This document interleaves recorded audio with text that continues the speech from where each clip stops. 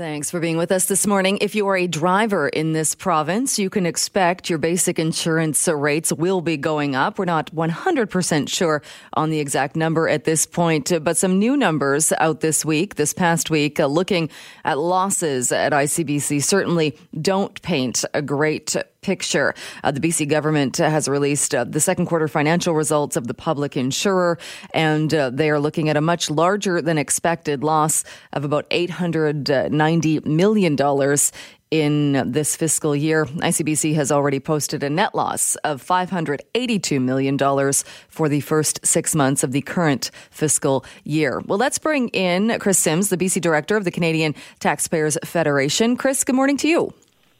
Good morning. Thanks for having me on. Well, wanted to talk to you a little bit more. I know you were talking with Mike Smith when he was filling in on this station for Simi Sarah, and you brought up the idea, and you've talked about this in the past, of switching the model and turning ICBC into more of a co-op. So explain exactly what would that look like? So the reason why we're suggesting this is because obviously many people don't want to put up with ICBC anymore. We're forced right now to pay the highest rates in all of Canada. And in this day and age, not being allowed to shop around to find your own car insurance is weird. And so we understand, though, that for some reason people are attached to ICBC. In particular, some governments are attached to ICBC. So fine, let's take ICBC and turn it into a co-op. So it's similar to a credit union. That way the people who like it can choose it and they can keep it, and then open that new co-op alongside of it up to competition. And that way other companies can come into British Columbia and start offering basic auto insurance to drivers here in this province. The thing that would be good about this is, number one, it allows people who like the idea of collective cooperative insurance, like ICBC, to choose it. It also will take politicians' hands out of the cookie jar. It would no longer be this, weird form of a crown corporation that they can just scoop money out of whenever they want to. And those of us who want to shop around and actually try to save some money and find our own auto insurance can do so. And so we think it's win-win. And we actually do have other insurances being offered in a co-op format. There's actually a form of fire insurance that started being offered way back in, I think it was 1908, in the Fraser Valley. And it was by farmers who apparently way back then, for some reason, couldn't find their own form of fire insurance, and so they formed their own cooperative. And it's been running so well that it's now apparently available all across Canada, all the way into Ontario. So we do have some models, including the forms like a credit union, to follow. So that's why we're asking for this form of change. And do you think it would help in that there's always a bit of a debate when we talk about bringing in private insurers and people saying, oh, be careful what you wish for because your insurance will go up. But we've also seen numbers, I think it was a Fraser Institute report that showed that in BC right now, the good drivers, people who've been driving for years, who have not caused crashes, who have a great driving record, are in fact subsidizing the younger, the higher risk drivers. Do you think it would change that? Yes, it would, because, one, people would be able to take their money and their business and their driving records elsewhere. They would be able to say, hey, I'm a great driver. I've been very careful all this time. I'm going to go to try to find some lower rates. And they wouldn't be forced into this government monopoly, and they wouldn't be forced into paying these high rates. And the Fraser Institute report was bang on, and it's exactly the same that we've been finding in our own studies here at the CTF. And so it's just one of those things that makes you scratch your head sometimes wondering why it is that British Columbians are stuck with this model of insurance and that we're not allowed to have a choice. And the way I try to explain it to people, I was born and raised here, and I first started driving here, and I've got a great driving record. I've also lived across the country in different regions like Ontario and Nova Scotia. I even lived in Quebec for a little while. And it's baffling to many people who've lived in different parts of Canada who then come here and they fall off their chairs at the cost of insurance. And it's just not fair. And what I don't understand is why some people just seem so attached to ICBC as if that's the only way to get auto insurance. But the Fraser Institute report's absolutely right. If you take a look at our average rate, which is about $1,700 per year, okay, that's the average rate that British Columbian drivers pay. It's the highest in all of Canada. Take that and realize that more than 80% of us qualify for the great driver discount, the safe driver at 40%, quote-unquote, discount. It's still that high. Just wait until they move the goalposts on what is and is not a good or bad driver. And then there's also the changes that they're making where they're billing people extra money now going forward if they allow anybody else to drive their car for a certain number of times per year. That's going to ding older people who have adult children, usually in university, in their early 20s, who let them drive, the mom and dad taxi every now and then. They're now going to be paying even more. And so this is why it's a mess, and we really want some choice here. It also, and I guess too, one of the questions being, well, how would a private insurer then be able to make money while still charging the cheaper rates? And because one of the things that we don't often talk about with ICBC too is the actual mandate of ICBC, the fact that they're also involved with road testing and they're involved in so many things other than just insurance. And maybe that's something, because obviously the current government is very reluctant. They're not going to get rid of ICBC, but maybe the mandate needs to change. The mandate could change. We understand the current government is leery, but that's actually why we offered the idea of a co-op, because we think that fits really well with the philosophy of the NDP. We really do. And so that's why we said, okay, fine. If you don't want to tow this thing to the scrapyard, overhaul it and change it into a co-op and then let people have the choice. They're all about democracy, right? They're all about freedom, and they're all about those sorts of things. And so that's why we're offering that. And then if you also take a look at other provinces, this is the thing. Other provinces still have road safety. Other provinces still have driver's licensing facilities. They all do these road checks. They all do this stuff that ICBC does right now, but it's just handled in different ways. The Ministry of Transportation will do it, public safety will do it in some cases, RCMP and different police officers will take on some of these different roles and responsibilities. Those responsibilities are dispersed amongst different levels and forms and arms of government.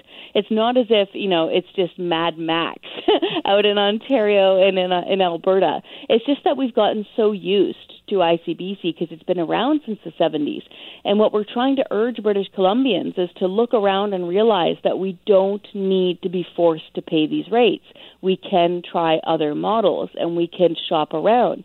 Just to give you an anecdotal example, I was speaking with a gentleman who runs a small business in Langley, and he had moved here 2 years ago from Montreal. Quebec, interestingly, has the lowest auto insurance rates in Canada. They, of course, are special because they have their own distinct way of doing things, where the government covers injuries to the person, the physical person, and they have private auto insurance compete for damage to vehicles. You can find auto insurance there everywhere. They're like cell phone kiosks. They're little wickets set up in banks everywhere. And he was telling me that he spent about $35 a month on his auto insurance. And then he moved here. And he said, I wanted to move back. I can't believe it. This is, a 50-year-old man, perfect driving record. And now he's paying through the nose. And this is what we're trying to urge people. Look around, call up your friends, call up your family in different provinces and ask them what they pay. I did the numbers, for example, this past summer on something like a Class C motorhome. And I'm not talking a big fancy one. I'm talking one from the year 2000 worth about $10,000, right? Because so many of us like to use motorhomes and campers in the summer. If you insured that vehicle with a perfect driving record in Burnaby, it would cost you $1,400 through ICBC. If you take that same vehicle, same driver, and insured it in Calgary, it's $400 a year. It's $1,000 difference just because they can shop around in Alberta. Yeah, it's a pretty big difference. And also the argument can be made, I think, too, is where was the fear in opening it up to private insurance? If it doesn't work, if private insurance doesn't bring a competitive product, then people, if they still have the option of an ICBC in co-op form or whatever form, if it's so great, people will still use it. Exactly. It's strange that we even sometimes have to have this conversation because this model of choice when it comes to consumers and all those sorts of things has been done for decades, and we know it works. Exactly. So if people love ICBC and it works so well, then make it compete. Then you can go back to ICBC if you choose to. The way I look at it, imagine if the government of British Columbia owned the only grocery store in all of BC. if they owned the only chain. There's no competition, no price matching, no coupons, no flyer sales, nothing. You might as well not even look at the flyer sales. Just drive to the government store and pay what you're told. Imagine what sort of food would be offered there. Imagine what sort of opening hours and services that you'd get there. It would be horrible. The reason why we have good grocery stores and good food on offer with competitive prices is because there's competition. And so that's why we're trying to encourage this to happen here in BC. The one little shard of hope that we've seen recently is that at the recent BC Liberal Policy Convention, they passed a resolution saying they want to stop the ICBC monopoly. We agree. We went there. We had a guy dressed up in his top hat saying we need to end the monopoly. We had our bumper stickers handing out, and we're encouraged by that. And any party that wants to make that promise, we will gladly hold them to that once they win power.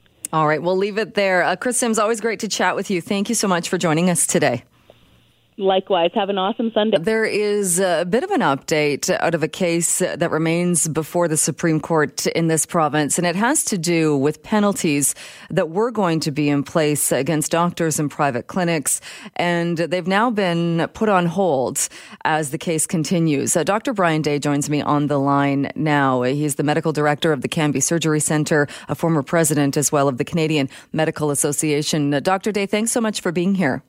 Oh, you're welcome, Joan. Good morning. What is happening with the case that you have been leading in court right now? Well, the case is ongoing, as you just said. This is a lot more than just holding off on penalties, because if you look at what the judge has done, and it's a different judge from the judge in who's overseeing the main trial. But in order to obtain this injunction against the government, which is very unusual in Canadian history, she had to go through the preliminary evidence, and she actually ruled that patients were suffering physical and or psychological harm on wait lists, and that harm would be increased if the clinics were not allowed to continue operating. I mean, that's a very substantial statement, and the reason she ruled that is the government's own data, their own documents show exactly that. Statistically, the government's data on wait lists show that patients with serious illnesses and serious problems are waiting and suffering while they wait. And of course, this case is not just about a clinic. There are 5 patient plaintiffs in this case as well. So we're one of 6 plaintiffs, and those patients have all suffered at the hands of wait lists in British Columbia. So the judge has basically ruled, and in the ruling said what you've been saying all along. Yes, she has, and one of the things that's going on here is this is a government basically bullying its people. We had a poll done in March of this year. We didn't have it done. It was done by someone else. And 81% of the public support our case. But the government believes it's in a position that's irrelevant. And it's very analogous to other things that are going on where the government is not acting on the same page as the people. I mean, we see this with the Uber debate, where 75 to 80% of the public want Uber, and the government is just putting a block. So this is a government that is basically saying, we are here to rule you, not serve you.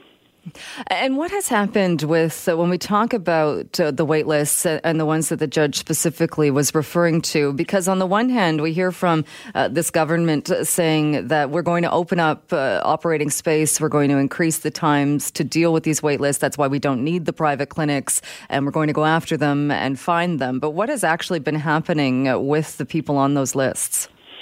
Well, those patients were put on hold, so some have some have been suffering as a result of this action. But now those patients, these clinics have been operating for 25 years. And one of the things the government also doesn't like to declare, but it's a fact, is that we opened right in the middle of a 10-year rule of the NDP government. We opened with the support of the NDP government. They're trying to portray this as a political thing where the last government introduced allowed private clinics. They introduced them. We have been operating for 25 years. The statistics show that we're helping the public system. The evidence shows that patients are not waiting. But what they do is they come out with false statistics that say we're doing thousands more of these, whereas in fact they need to do over 100,000 more. That they come out saying, look, we've increased the number of MRIs by thousands. But if you look at the statistics, we're down near the bottom of the OECD country in the number of MRIs. And as I said, we have the government's own data, which they spent weeks trying to stop from going before the court. This is government data that they were forced to hand over to us by the courts. We have that data that shows that patients with cancer who are supposed to be treated very quickly, something in certain cases over 80% are waiting what, by the government's own definition, much longer than is medically acceptable and safe. And so what does this do as far as this is a different judge, as you mentioned, that's hearing the primary case that's before the courts. This puts the fines on hold. This puts the penalties on hold. Is that dependent, though, on how the actual case is decided and when we get a decision in that? Yes, that case will carry on and probably through to the middle of next year. It's a case in which the government has been trying to work a filibuster. It's been trying to keep evidence out of the court, block their own data, and that's why it will have taken almost 3 years by the time this case is over. The Chaoli case, which was very, very similar, it was already been all the way to the Supreme Court of Canada, and in that case before the equivalent court in Quebec took 6 weeks because the government in Quebec realized that if there's a valid constitutional question, it's important that the government should want to know whether it's a violation of the Charter. And history is full of examples, as for example, laws against gay marriage, against homosexuality. When I was a kid, it was illegal to be a homosexual, against assisted dying, against safe injection sites, against abortion. History is full of constitutional cases where laws were ruled unlawful, and that's the case with this law. It is an unlawful law when, as the Supreme Court of Canada has already ruled, Canadians, not Quebecers, but Canadians are suffering and dying on wait lists. So this is the same court that has ruled affirmatively in all of those other areas. You cannot have a law that forces, and that this has been said by the current judge, that forces patients to suffer serious harm. And is it frustrating to you, and I know you can't go into the details because of privacy, nor would we want you to, but you've touched on this before. Here you have this government that is wanting to penalize, wanting to shut down these clinics. You must have treated members of this government in these clinics. We've treated leaders of the NDP government, of the NDP historically, and we've treated leaders from the groups that are in court opposing us in our clinics. We've had people on the doorsteps of our clinic protesting who have had treatment at our clinics. If the truth could come out, people would be shocked. But we also have new evidence now that we're just finding out because government has spent years withholding evidence. We have new evidence that the government has deliberate and their institutions have actually altered wait time data to make it look better than it is, because the way that data is collected is governed by the government and documented by the government. But those documents, even when they're altered, show that patients in British Columbia are among the longest patients, among those waiting the longest in the whole of Canada. And the other thing I must stress, there is nowhere in the world that has legislation that says a government is able to force its people who are suffering on wait lists to stay on those wait lists without the option of private health insurance being able to cover it. And we have an example in BC with injured workers where workers' compensation insurance covers it. We're saying we're going to court to say we want everyone to have the same rights that Quebecers have under the Constitution. We want them to have the same rights that if you're injured on the job, and so on. So it's a very, very big case, but we're faced with the government trying to block evidence going before the court. When do you think there'll be a decision, or is it too soon to know? We hope that by the end of next year, because the judge will have to write a very because this court case has gone on for so long, the government will have to produce their evidence or they're going to give their evidence in the new year, and then the judge will need time to write his verdict, and so probably towards the end of the year. All right. We will continue following along as this plays out in the court. Dr. Day, thank you again for your time. Always great to have you on the show. Thank you. Thank you, Jill. Keeping with a bit of a healthcare theme this half hour, we shift focus, though, and talk about pneumonia. And unless you've had it or a loved one has had it, you probably don't spend a lot of time thinking about it. But my next guest, a lung champion who's had a successful lung transplant, is here to talk about this. Darcy Murdoch, thanks so much for being with us. Thank you very much, Jill. It's great to be here this morning. What would you like people to know about pneumonia? Well, I've had pneumonia twice in my life and 3 bacterial infections, which is a form of pneumonia. And what I'd like people to know is to get your flu shot and your pneumonia shot as often as you can to ward off this seemingly deadly disease. You're right. We don't think about it too much. I think people are probably more thinking, or top of mind is the flu shot, especially at this time of year. Is it a specific group, though, as far as a pneumonia shot that is targeted in the group that should be thinking about this or getting this? Yes, actually there is. It's people 65 and over mostly, but it's a good plan for everybody. But people 65 and over, they're at a high increase of getting pneumococcal pneumonia. And, you know, as you age, your immune system goes down. And, of course, since my lung transplant, my immune system has weakened as well. So I make sure that I get a flu shot every year and a pneumonia shot when the time comes, because the numbers are rising of people 65 and older being hospitalized and passing away. And is it a misconception, do you think, of pneumonia that I think people get that it's a serious condition, but is it a misconception that it's something that you get and that you make a full recovery from? Well, if you're younger and you get it, you have a better chance of getting a recovery from it. But I think it's a bit of a misconception, yes, because we're dealing with a lethal disease here that can take you out or cause problems in the future as well, especially for our senior population. And as you mentioned too, somebody with a compromised immune system is more susceptible to it. Do we know what causes it? How do people get it?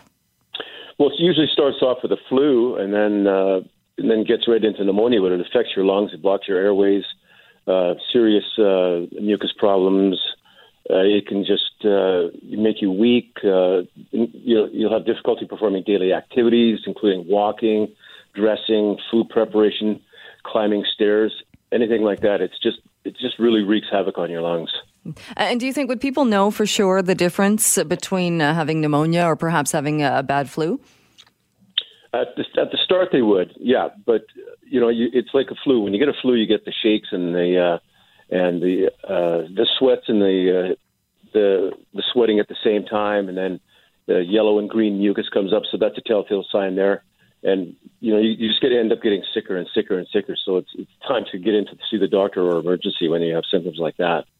Right. And do you think people talk to their doctors enough, or maybe should talk to their doctors more about pneumonia and about prevention? Personally, I don't. No, I don't think they do at all. I talk to people, do you get a pneumonia shot? No, I don't. Do you get a flu shot? Nah, I don't believe in it, kind of thing. So I think people just, they've got an attitude of, I'll cross that bridge when I get to it. But I remember all my life I've got flu shots every year, and very seldom did I ever get the flu. But it wasn't until I had my lung condition called idiopathic pulmonary fibrosis that I started getting sicker and sicker. And I suppose it would make sense, like you said, if you're in that condition, you're a bit more susceptible to any of the bugs that are out there. Indeed. I have to be really careful. I have to wash my hands frequently and stay away from large crowds and try not to shake hands with people. If I go to touch a doorknob, I'll use the sleeve of my coat. Washing my hands constantly. But, you do things like that and you stay compliant, you're pretty good. And the reason I had pneumonia a couple of years ago, I ended up in the hospital for 5 days because it can take you out. Because I got that from a roommate of mine. So it wasn't caused by my lungs. So I'm very compliant with what I do. But still, you have to be so careful nowadays. People sneezing without covering their nose, their mouth, and just things like that. Yeah. And as far as the pneumonia shot, do you know how is it as easy as getting access to a flu shot, or what do people do? It's very easy. You have to go to your doctor, and nowadays it's a two-step process. They'll give you your first shot, which is called Prevnar 13, I think it's called, and then he's followed up after about 3 months with another one called Pneumonax 23. So they really advise that for people 65 and up, but I was getting it when I was in my 40s and 50s. And it's really easy. You just make an appointment for your doctor, go in and get the shot done, and then you go back again in 3 months, like I said, and then you're good. And it's good for 10 years this time. All right. And all right. So if people, I know a lot of people don't have doctors, they could probably go to a walk-in clinic or get around it that way. Indeed, they could. Sure. Yeah. All right. Well, Darcy, very good advice, especially given we are in the winter season and the weather is changing and it's top of mind for a lot of people. Thanks so much for coming on the show. Appreciate your time this morning. My pleasure. And make sure you get your flu shot there, Jill. All right. Sounds good. Thank you. Well, the numbers might surprise you when looking at Canadians and how many Canadians borrow money to help pay for prescription drugs. But that is the finding in research done by Ashra Kohlhatkar, who is the lead author of a new study and the research coordinator at UBC's Centre for Health Service and Policy Research. And Ashra joins us on the line now. Thank you so much for being here this morning. Thanks so much for having me. What exactly were you looking at when it came to prescription drugs and Canadians and how Canadians pay for them? We were looking at all the different challenges that Canadians face in terms of paying for prescription drugs. So whether they're having to take less of the drugs because they can't afford to pay for them. So perhaps they're not taking their medication at all, or maybe they're taking it every other day or half a pill instead of the whole pill. We also looked at other trade-offs that patients are making. So we asked about whether they're paying less for things like heat or food or other medications or other healthcare needs because they're having to balance the cost of their prescription medications. And what did you find? Well, in the work that we published this week, we found that approximately 731,000 Canadians said that they had to borrow money to pay for prescription drugs in the previous year. But in other work that's part of the same study, we found approximately 1.7 million Canadians said that they had to take less of their drugs because they couldn't afford them. Roughly the same, like 731,000 Canadians said they had to pay less for food. 206,000 Canadians said they had to pay less for heat. So all of these things are consequences that patients face as a result of high-cost drugs. And the numbers, as far as they break down in age, I thought it was interesting because I think we tend to automatically go to a place where we think people who are older are taking more drugs and might be in this scenario. But it found that respondents, particularly looking at the age group 19 to 34, were very much a part of this. Yeah, I mean, it's not at all the case that we saw that older people were more affected by these problems.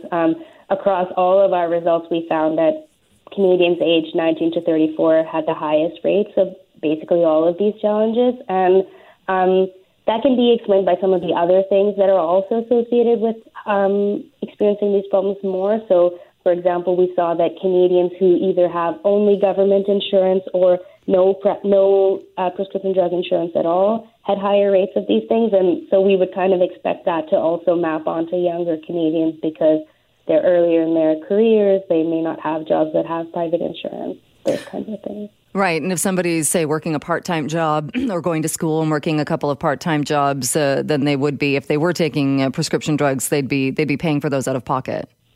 Yeah, depending on what province they live in, yeah. What else did it tell you about? Was it people borrowing money? Did you study or determine the amounts of money or if people were going into debt for this? Unfortunately, we weren't able to ask how much they were borrowing or how they were borrowing it. So, for example, like, is it from family or friends, or is it on a credit card, or those kinds of things? We were limited in the number of questions we were able to ask, as well as how detailed they were. But that would be something that we would be interested in for future research. And you talked about the high cost of drugs and the fact that some people will take less of their prescriptions or perhaps even, I suppose, go without if they can't afford. Mm-hmm. Was it surprising to you at all that something that obviously you're prescribed something for your health, that people were making those decisions? I mean, unfortunately, it isn't surprising. And in Canada, prescription drugs fall into this weird gray zone in terms of coverage where if a drug is prescribed in a hospital setting, it's covered, and if it's not, then you're on your own to rely on out-of-pocket payments and your private insurance and those kinds of things. There's a lot of research on this topic, and unfortunately, these behaviors are not uncommon. And what about, did it look at all, say, generic drugs or cheaper alternatives, if that is what people are turning to? We weren't really able to look into that. We did. We haven't published the findings of this part of the survey yet, but we did ask patients whether their pharmacists or their prescribers, like their physicians, have helped them come up with lower cost solutions. And it seems to be that it's not. There aren't very high rates of that. Especially with physicians, patients tend to find that maybe their physician isn't the best person to ask about these things, which I think is a problem and something that we should look into for policy and just future research. And I would imagine this is pointing at people who are proponents of a pharmacare system or some kind of system that would be more uniform in bringing prescription drugs into the healthcare system. Yeah, I mean, we definitely... Our results are pretty unequivocal that patients do need help paying for prescription drugs, and whether that help comes in the form of universal pharmacare or provincial level policy changes like what we've seen in BC, where starting January 1st next year, they're changing the deductible structure of Fair Pharmacare, which is our government prescription drug program, or in Ontario, they introduced OHIP Plus, which is for young people who lack private drug insurance. So whatever the form that help takes, we certainly can say that Canadians do need that help. All right. You mentioned there's still some other research. Are you going to be looking into this matter or into this subject more? Yeah, we have a lot of data just from this survey alone that we have yet to look into. We also did a qualitative study listening to, we did interviews with patients, so that's a lot of really rich, very personal data that we are looking forward to analyzing as well. Well, it's certainly a topic that a lot of people, especially people if they are taking prescription drugs for the long term, are interested in. And I would imagine, too, just one more question on that. There must be a difference between somebody who gets a one-time prescription drug compared to somebody who's on long-term care. Yeah, for sure. I mean, something we see really clearly in our qualitative work is that patients say, if it's a really expensive drug, but they know that it's a one-off, they're willing to make a number of adjustments in their lives and in their budgets in order to pay for that. But if you're looking at a costly drug over a long term, or even not very costly drug over the long term, then that really changes the calculus because you have to manage that over a much longer period of time. All right. We will leave it there, but very interesting research and findings. Ashra, thank you so much for being with us. Appreciate your time with us this morning. Thanks so much for having me. Well, if you have been following along what has been happening in Victoria, specifically at the legislature, and you are confused by it, fear not, you are not alone. So we are bringing on Keith Baldrey, Global BC's chief political reporter, to walk us through it. Keith, good morning. Good morning, Jill. What do we know at this point as to what's going on over there? It changes almost daily. So the latest thing is that now the House leaders are going to have or trying to arrange a meeting of what's called the Legislative Assembly Management Committee with the Speaker of the House, Darryl Plecas, to try to sort out a couple things. Chiefly among them now, the Liberals are concerned, the BC Liberals are concerned, that when they suspended the clerk of the legislature and the sergeant-at-arms, they may have done so on improper or inaccurate legal advice. And that is the argument being put forward by the lawyers for the two officials who have been shown the door, put on administrative leave. So Darryl Plecas, the Speaker, says, sure, let's meet at Tuesday at 3 o'clock, which is at the very end of the legislative sitting. It will rise on Tuesday and not sit again until February. And Mary Polak, the Liberal House Leader, is pressing for a meeting earlier than that. So we're sort of taking a respite, a bit of a break on the weekend here. But everybody's getting ready to come back on tomorrow when the House resumes sitting, and we're right back into arguing about exactly what's going on, how things should proceed, and whether or not this thing should have sort of started in the first place in terms of suspending these two. So when we hear from, say, Andrew Wilkinson, who says we may have been taken for a ride and been given bad advice, when the vote was made, or when the decision was made to suspend the clerk and the sergeant-at-arms, did they not know what the investigation was about? No, they didn't. There's a lot of, I think, some misconceptions out there. Nobody knows what this investigation is about outside of maybe Darryl Plecas, the Speaker, and his special aide, his assistant, Alan Mullen, who's also a figure of controversy here. But Mike Farnworth, the NDP House Leader, Mary Polak, the Liberal House Leader, Sonia Furstenau, the Green Party House Leader, did not know what the investigation was about. Still don't know. Nobody does.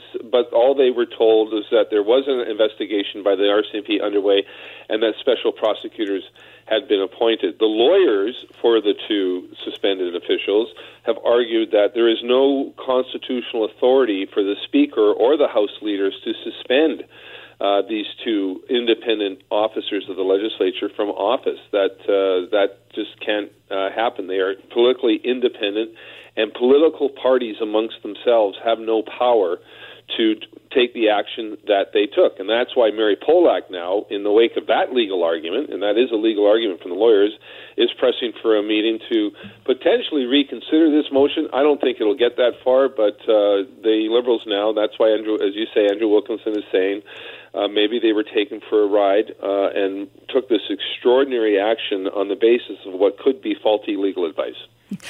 And bring us up to date then, Alan Mullen, which was a name I think a lot of people had never heard before this past week. And then it comes out that he actually was a co-worker with the Speaker, with Mr. Plecas at the Kent Institution in the past.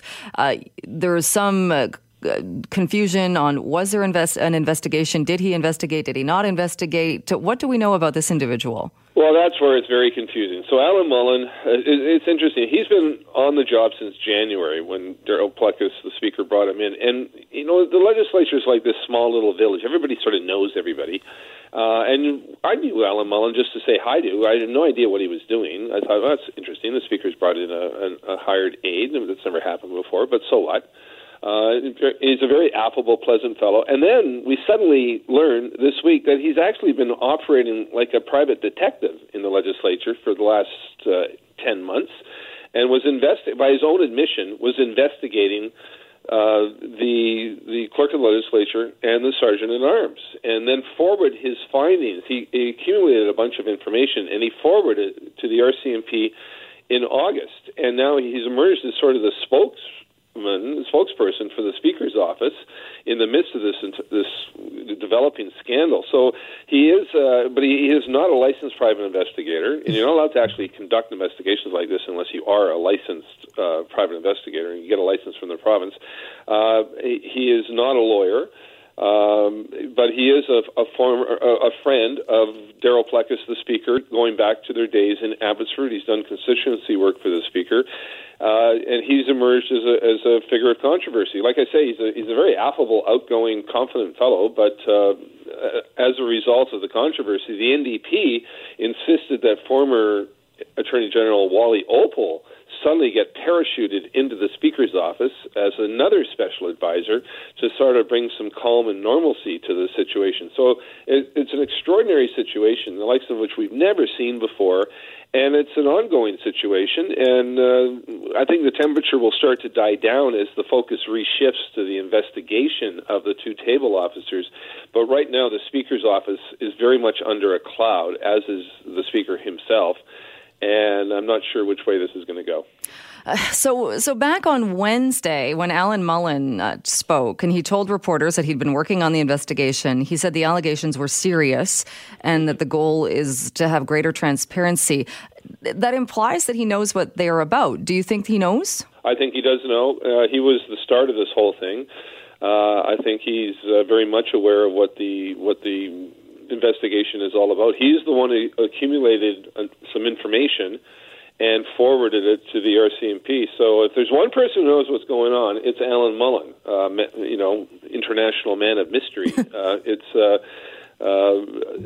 I don't think he has not shared that, as far as I know, with anyone, perhaps with the exception of the Speaker himself, Darryl Plecas. But certainly there's this impression that what's odd about this, Jill, is that the MLAs voted unanimously to remove the top two officials of the legislature from office without knowing why they were doing that.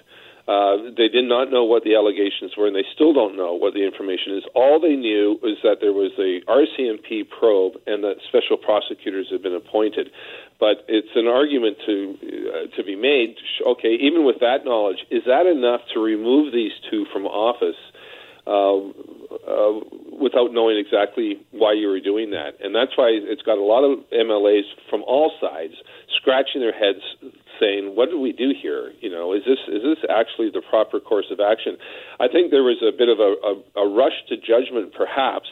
The House leaders met on Monday night with the Speaker. They were told minimal information. They briefed their caucuses the next morning, saying, "We're going to take this extraordinary vote," without telling their caucus colleagues exactly what the allegations were. It was basically a whipped vote, as all votes are in the legislature. Just vote this way because I'm telling you that. And that was that. And I don't think any MLA saw what was coming in terms of the post-vote mayhem that's occurred, when people are now questioning whether or not they actually had the authority to do this. And certainly the lawyers for Craig James and Gary Lenz, the aggrieved parties here, are fighting back, and I wouldn't be surprised if this ends up in as a lawsuit, as sort of just an ongoing litigation from those two who've been, I think, wrongly humiliated. No matter what happened here, they served for a number of years at the people's behest, and they were escorted out of the building by police officers, which I just thought was way much of an overreaction. It also, doesn't it seem odd in that, like you said, they made this vote, they took this leap of faith, vote this way, do this, trust us, this is what we should do. So, but you would think something had changed then, because this investigation had been going on for some time. So how were Craig James and Gary Lenz able to do their jobs while under investigation until suddenly they weren't?